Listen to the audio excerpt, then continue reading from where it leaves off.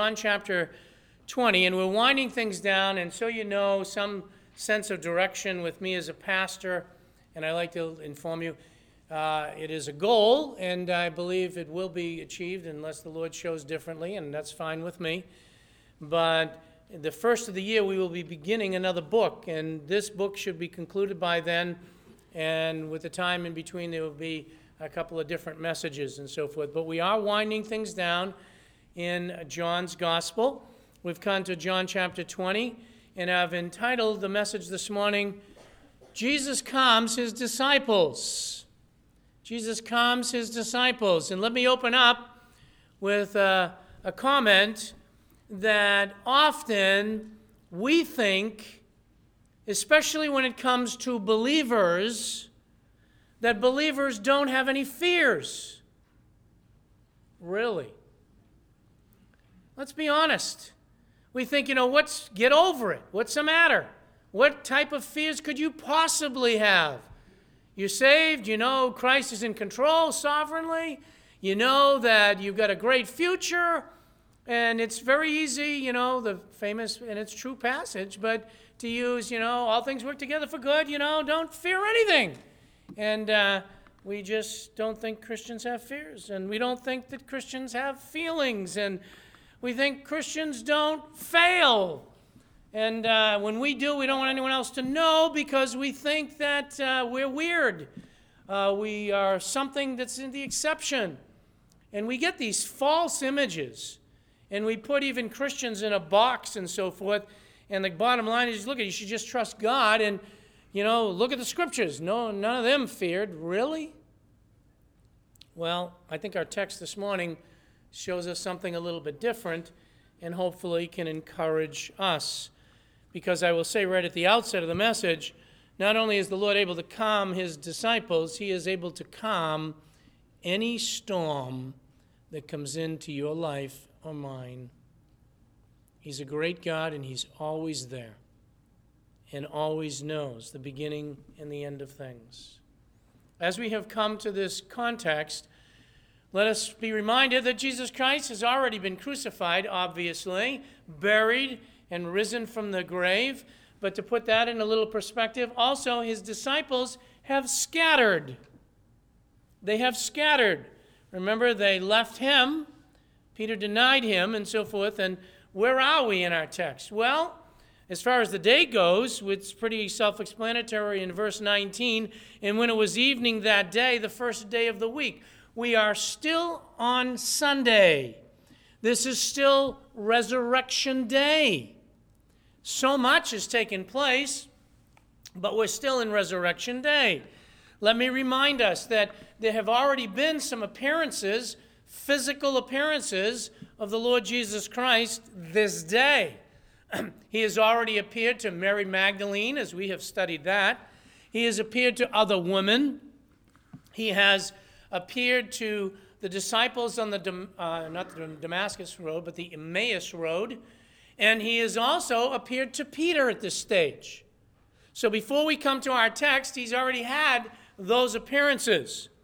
So you would think, right, that today or back then, what should have happened is what we might expect is that all the believers and disciples are running around rejoicing and praising God. The Savior's been seen, and it's Resurrection Sunday, and just praising God. And not only that, they should be involved, if anything, in a celebration, right? They should be celebrating and having a party, and it's wonderful. You would think that because Jesus Christ has been resurrected, and He's been seen by some, that now they're really strong in their faith, and they're boldly going out and preaching the gospel, and they're going door to door, and they're witnessing at Dunkin' Donuts, and they're going and they're doing all of this stuff because they're so strengthened in the Lord, right? By now they must be so strong that nothing could shake them, right? You would think so. That's the way we sometimes think. What was the reality? The reality of fear was there. What was their state? Look at verse 19. They were assembled together. That's good. They're together. However, they are behind, according to verse 19, they are behind shut doors. Some have translated that, and it can be translated that way. They were behind locked doors. They're gathered together. They're not running door to door. They're not in celebration. They're behind locked doors. Why are they behind locked doors? There's no guesswork on this at all. Look at verse 19. They were there as disciples for the fear of the Jews. They were afraid. It's Resurrection Sunday. The Lord's been seen. Why were they afraid? Well, let me try to put in some perspective for you with things that we've already learned. Number one, their leader, the one they have followed, the one who they have spent so much time with, Jesus Christ, has been crucified. Or to put it bluntly, he's been killed. In their mind, they've lost their leader. Secondly, we already learned in John, go back to John chapter 9 for just a second. John chapter 9, verse 22. This was the context of the healing of the blind man, but in verse 22, it says his parents said this, that is, they said, go ask him, because they were afraid of the Jews. Why? For the Jews had already agreed that if anyone confessed him to be the Christ, he would be put out of the synagogue. That meant the disciples were under that same threat. They knew that their leader had been crucified. They were under the threat of being thrown out of the synagogue. They had furthered, go to John 15, don't forget this one. I believe this is part of it. And I don't know about you, but I get curious as I study, and I want to know, how are they thinking? What was going on if we can find out? I think we can find some of the things out. We know that was true. We also know that this was true. In John 15, their leader, Jesus Christ, specifically said this to them in verse 20. Remember the word that I said to you, a slave is not greater than his master. If they persecute me, and they did, they will also persecute you. If they kept my word, they will keep yours. Brief summary. What have you got? You've got a situation where he's been crucified, there's warnings out, and Jesus Christ himself said, look, if they persecute me, they're going to persecute you. They did persecute him. And now they know what? Persecution's coming. Your life is in threat. It's a reality. Further, and I won't turn to this one, but in Matthew 28, if you want the reference, in verses 11 to 14, by this time, what had already taken place was that the soldiers who had witnessed the resurrection had been bribed. And so now already by evening, there is a rumor going around that the body of Jesus Christ has been stolen. And it was stolen by his disciples. So they've got all of this. Whether or not that was in their thinking, we don't know, but this is a reality. What we do know is they're in jeopardy for being able to go into the synagogue. Their leader has been crucified. They know persecution's coming, and they have probably by now heard the rumor that's going around that they were the ones that were guilty for stealing the body. And what happens? They just rejoiced and they just praised God and said, well, God's my strength. They got behind closed doors and they locked them.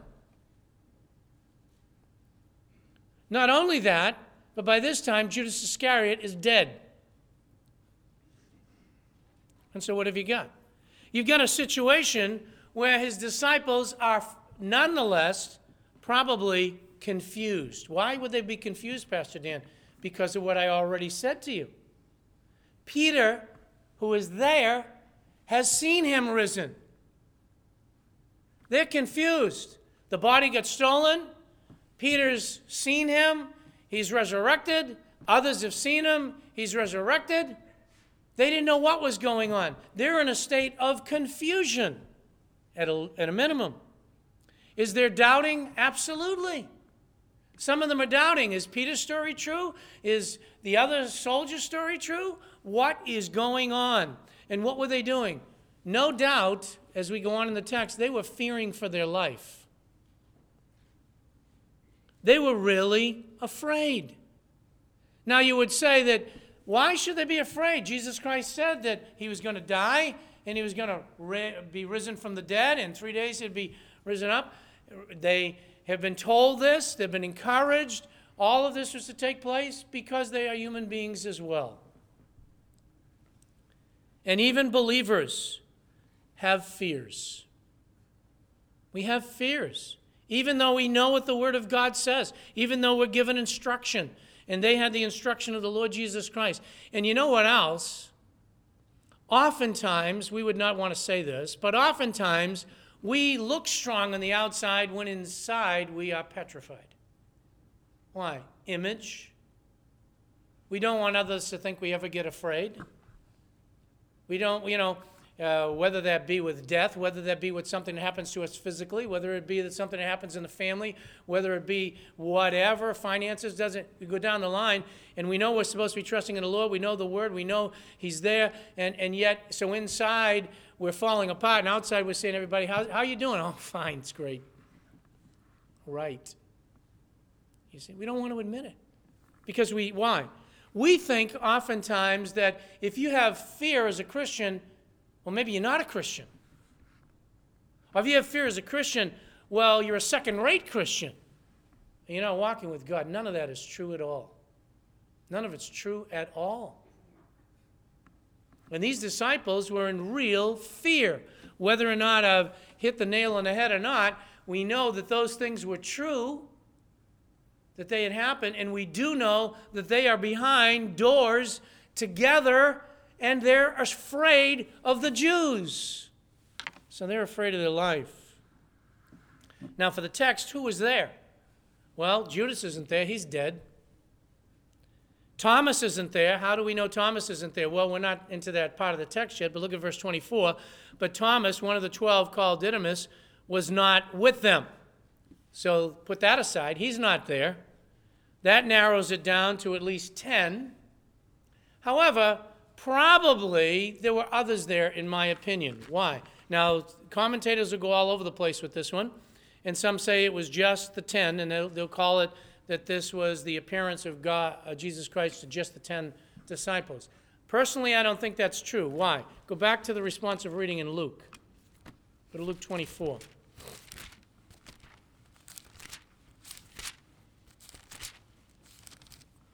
Luke 24, in verse 13, you have two of them were going on the very day, that very day, Resurrection Day, to the village named Emmaus. It's about 7 miles from Jerusalem. So they were on their way. Now jump down to verse 32. Down to verse 32. And they said one to another, these are the same two, were not our hearts burning within us while he was speaking to us on the road, and while he was explaining the scriptures to us? And they got up that very hour and returned to Jerusalem and found gathered together the 11 and those who were with them. Now, obviously, it's 10 by now from John's account. Yes. But when they came back, there was 11, saying, "The Lord has really risen and appeared unto Simon." They began to relate their experiences on the road and how they recognized him by the breaking of bread. While they were telling these things, he himself stood in the midst of them and said, "Peace be with you." And so what am I saying? It's very possible, it could be that there was just the 10 at this particular moment in John, but I think it's more likely that when at least the two from the Emmaus Road were there, and other disciples, as it says in the context, were there, and somehow Thomas stepped out. He stepped out. We know that only because it's revealed in verse 24 of our context. So whether it's the 10 or whether it's more is not the significant thing, but I think there were possibly others that were there as well as we compare the accounts of the Gospels. But they were in fear. Notice the encouragement that comes in the peace and joy that's brought through the Lord Jesus Christ. In verses 19 and 20 of our text, it is Jesus that causes the storm to be calm. Let me pause right here. I'll repeat myself again, but to say he is the one that can cause the peace to be there in our heart, the storm to be calmed, of the circumstances of life, of the reality of salvation, as I'll deal with that in a moment. It is Jesus Christ who is able to calm us. We know that the scriptures say, many of the children are given this passage right away in Psalm 56, verse 3. It says, when I am afraid, help me, I will trust in thee. Do we? Do we? Sometimes we don't. Sometimes we are afraid. But that's a good reminder. I know that I personally have shared that with my children over the years when fears have come to them. When there is fear, we're to trust the Lord. That's the same as adults. We need to look to the Lord. And who is it that can calm our fears? It is God. Their real expectations were probably that coming through those doors were going to be some Roman authorities or at least some Jewish authorities, because that's who they're afraid of. Maybe the temple guards, I don't know. But they're afraid that someone's going to come through these doors and put them under persecution. And so they gather together. Instead of the Jews coming, though, what happens? We have Jesus Christ himself coming into their midst. He appears to them. And in verse 19 it says, Jesus came and stood in the midst and said to them, peace be with you. It is Jesus Christ. He came in the middle of them. I want you to note a couple of things. First of all, a physical resurrection again. He is resurrected. He is alive. We serve a risen Savior. That is his uniqueness. There is no other religious leader on the face of the earth that can claim that. Jesus Christ is the only one, and that is why we have hope beyond the grave. We serve a risen Savior. It's a physical resurrection. Now, did he pass through the walls? That's possible. You say, well, that's the only possibility. Well, it's not the only possibility. It is possible that the doors were open for him to go through, but still that would be miraculous. You say, in what sense? Well, in Acts chapter 12, if you want to compare it on your own later, that's what happened. As the disciples were released, the doors were miraculously opened so that they could have gone through.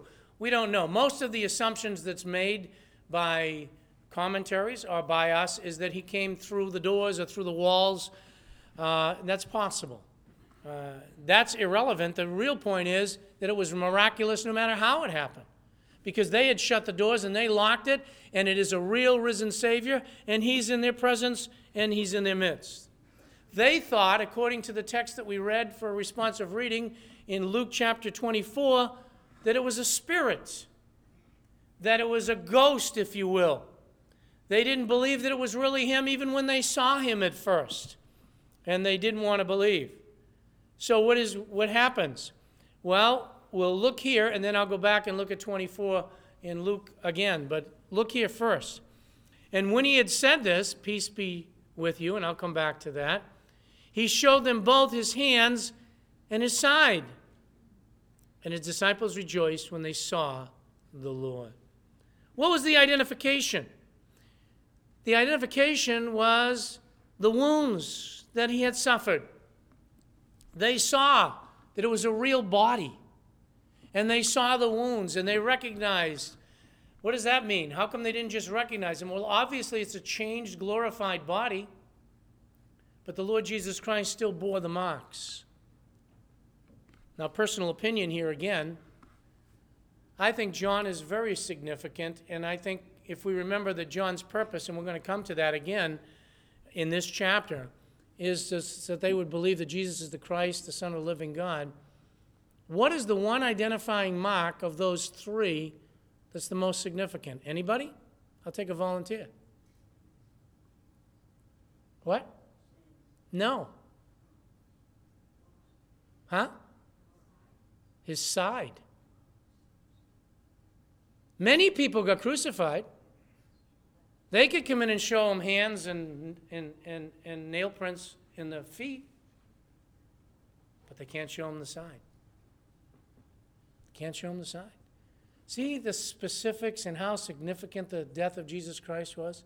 Not only that he wouldn't break any bones, and that fulfilled prophecy, but the piercing of the side. And when we get to Thomas, that's what he's going to say. Put your hand right in my side. That distinguished him from the other two that were on the cross. That distinguished him. They knew there was no doubt. Is this a mirage? No, they thought it was a spirit. Now go back with me to Luke chapter 24. You see, this is all encouraging and all significant. In Luke 24, if you pick it up in verse 41, while they still could not believe it because of their joy and amazement, they were still joyous and amazed. I told you, it's kind of a little confusing here. He said to them, have you anything to eat? And they gave him a piece of broiled fish. Now, please don't go on often. You should only eat fish. You should only eat meat. That's not, you're missing the whole point. The point is, they brought the fish to him. He took it and he ate it before them. He's going to do this again, by the way. But right in the midst of that, he took a piece of fish and he ate it. Why? To show him it's a real body, a physically resurrected body. And in the resurrection, there is going to be a new spiritual body, differently equipped for heaven, but able also to eat. And there will be fruit trees, by the way, in heaven.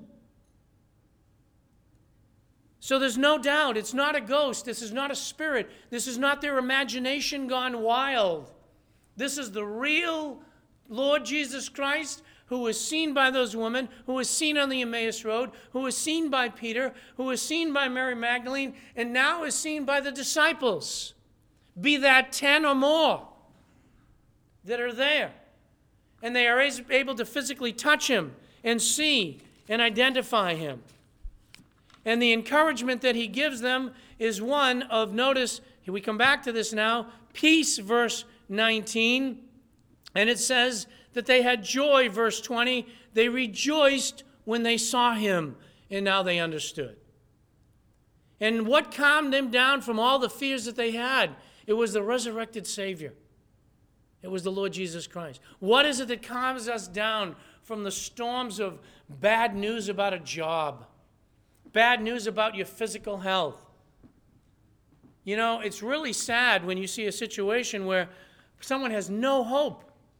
They go to the doctor and the doctor says, look, you got cancer, you got a week to live. And they have nowhere to look. But who can bring the peace? It's still discouraging. It's still fears that come on a believer. But who can bring the peace? It is Jesus Christ and him alone. And I come back, first of all, even to peace with God. In Romans chapter 5, in verse 1, it says that Jesus Christ is our peace. He is the one that is able to give us peace with God. You may be wrestling.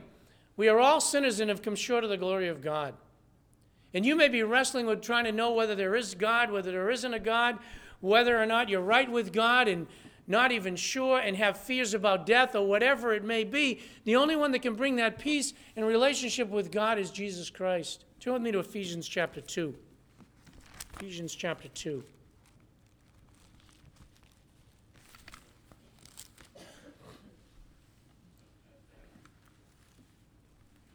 Ephesians chapter 2. Get to the heart of the matter, picking it up in verse 14. Isn't this great? For he himself, that is Jesus Christ, is what? Our peace. Watch. Who made both groups, in the context it's dealing with the Jews and the Gentiles, the circumcision and the uncircumcision. You can look at that on your own. Excuse me. So he says, who made both groups into one and broke down the barrier of the dividing wall, and in the context that is the law, by abolishing in his flesh the enmity which is the law, there it is, there's the context, of commandments contained in ordinances, so that in he, or in himself, he might make the two into one new man. Who's able to bring the Jew and Gentile together? Who's able to bring the circumcision and the uncircumcision together and to establish peace, it is Jesus Christ, verse 16, and might reconcile them both in one body, watch, to God. How? Through the cross. What happened? Let me explain it. By it having put to death the enmity. And he came and preached peace to you who were afar away. Far away from who? God. Where's that peace that can settle your soul? Why is it that people can pursue in life positions of authority, Hollywood-style lives, millions of dollars, billions of dollars, and still not be satisfied? Because that never reaches the soul. But he himself, through the mechanism of the cross, nailed it dead. Sin was paid. The enmity that existed between God was paid. And when a person places their faith in Jesus Christ for the first time in their heart, they have what really counts, and that's peace with God and a relationship with him, and become one with him because of Christ. He goes on to say, in verse 18, and through him we both have our access in one spirit to the Father. You see, the whole concept of peace with God comes through Jesus Christ. And it's also true, going back to our context, for the believer. That's the unbeliever. Peace with God only happens by coming through Jesus Christ. But what about the believer? What is it that settled them and gave them peace? What is it that caused them to rejoice? And what can cause us to rejoice in trials? Were they really afraid? Yes, they were. But seeing the presence of Jesus Christ and knowing that he was alive, you say, but I can't see Jesus Christ. But you can know he's alive. And you can count on his word.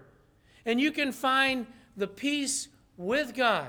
Not only the peace of God, the peace with God, but also the peace of God. Go with me to Philippians chapter 4 for just a moment as believers.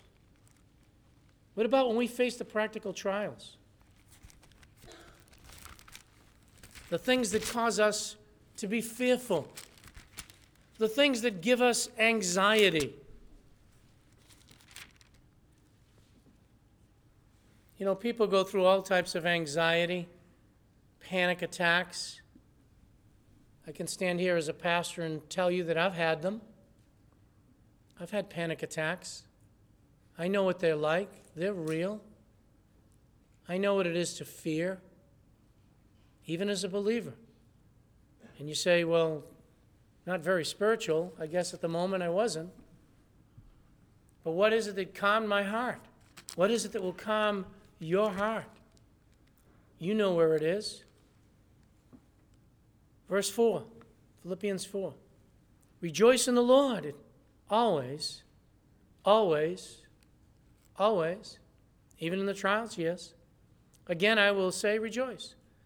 Let your gentle spirit be known to all men. The Lord is near. And I wanted to go back to that purposely. Rejoice in the Lord. Know that the Lord is near. And then he says in verse 6, be anxious for nothing. That is, don't be worried. Don't be fearful. Why? God's still in control. He's still near. And rather than that, but in everything, you see the priority of prayer? In everything, by prayer. I've been trying to emphasize that to you as a church, as a people. By prayer and supplication, but don't stop there, with thanksgiving, knowing he's in control. Let your requests be made known unto God. He knows what's going on. And now it says the peace of God. We have peace with God as believers, but how about for the circumstance? How about the situation? That peace, notice, it is that passes all comprehension or all understanding. And that will guard our hearts and our minds. Why? That's where the battle is. Where do the fears come? Inside. Where does the fears come? The thinking and the process of the thinking as it's influenced by the things we hear or the things we see. But what can bring us back and even as a believer give us peace? And what was it that really gave them peace? It was the presence of the Lord Jesus Christ. Well, he's there with us, and we have the indwelling Holy Spirit. And that's what brought them peace and what brought them joy. And what I'm trying to say to you, I believe in your personal walk as the trials and tribulations come, as the discouragement, as the fears that you don't want anybody else to know about come, that are really there. What will calm the storm? The Lord Jesus Christ. Resting in him. Through the trials. At a minimum, it'll help you to understand what James chapter 1 is talking about. This past week we were praying for Dem and so forth. I went and I met with Dem and we had some time together. And as we talked, we ended up talking about James chapter 1. And we know, theoretically, and we have knowledge that the trials are there to help us to grow. But when we don't understand, what do? It's the same thing. We came back to that. We can rest in God. We can pray to him, and we can know as a believer that it is going to be used to strengthen us and to encourage us. The Lord Jesus Christ encouraged them, yes, physically. And certainly it helped them to rejoice. They had real fears. They were fearing for their life. They were fearing the Roman authorities. And certainly we know from the context the Jewish authorities. And it was real to them. And they knew who the Lord was. And some of them had already seen him, but there was confusion. But the reassurance of knowing that Jesus Christ was there, and he could say that to them, peace be with you. Calm down. I'm still here. Calm down. Now, there's another aspect to it. I can't open it up. I have it in my notes, but it's going to have to wait till next week. Till next week. Not that long, we hope. But next week as we deal, because there's a couple of things I want to address there in the giving of the Holy Spirit that I think we need to understand. But at least be encouraged today. That who is it? The Lord Jesus Christ was the one that calmed the storm for the disciples. Whether that was 10 or more, he calmed them down. They saw he was real. And our Savior is not our imagination. It's not some spirit, though God is spirit, but it's a real person that came and took on a real body. It's a real resurrection. It was a real body that is able to eat, that is able to talk, that is able to be touched, and still uniquely bears the wounds of the cost of our salvation, of which we just celebrated. And he is the only one that for you today who don't know him can honestly and truly give you peace with God. And fellow believer, though our spouses might understand us well, though our children might understand us, or our parents, our grandparents, another believer might understand us well, the only one that's truly able to give us that peace in our heart and calm the storms that come into our life, and yes, even the fears that are there, is the Lord Jesus Christ himself. And he is there. And he will never forsake us. And we can go to him because we have such a great high priest, as the scripture says. And it isn't that he can't be touched with our infirmities, because he was in all ways tempted like we are, yet without sin. And we can go to him in time of need and find help. Isn't that wonderful? And peace to settle our hearts. What a great Savior. Let's close in prayer. Our Father in God, I thank you and praise you that we can look at this historical account today and see the resurrected Lord Jesus Christ, see the fear of his disciples and how he calmed them down, and then we can go our way without it having impact. But Father, help us to see the depths of what the Lord Jesus Christ has for us here. How that he is our peace, the only one that can give us peace with God. And I pray that if there be any here this morning that do not know the Lord Jesus Christ, that he'd open up their hearts from any fears that are going on inside that others don't see, any emptiness that's there, and draw them to the Lord Jesus Christ. And as believers, we know, if we're honest, we all go through trials, we all go through tribulations. we all honestly sometimes put on a facade. When things aren't what they should be, and when we have the fears, we still try to make people think that we're in control, when inside we're fearful, we're anxious, we're worried. But Father, help us to see that we can also have the peace of God in our hearts because of what the Lord Jesus Christ has done, because of who you are, because of who we are in Christ. And Father, help us to come in prayer. Help us to have our hearts and minds calm down with the peace that surpasses all understanding as we come to you in prayer with thanksgiving, knowing you're in control. Lord, just give us that assurance and give us that peace that we truly might rejoice, even as the disciples did on that Resurrection Sunday, and then have the boldness to go forth as disciples of Christ to be a light to the world. We pray this in Jesus' name.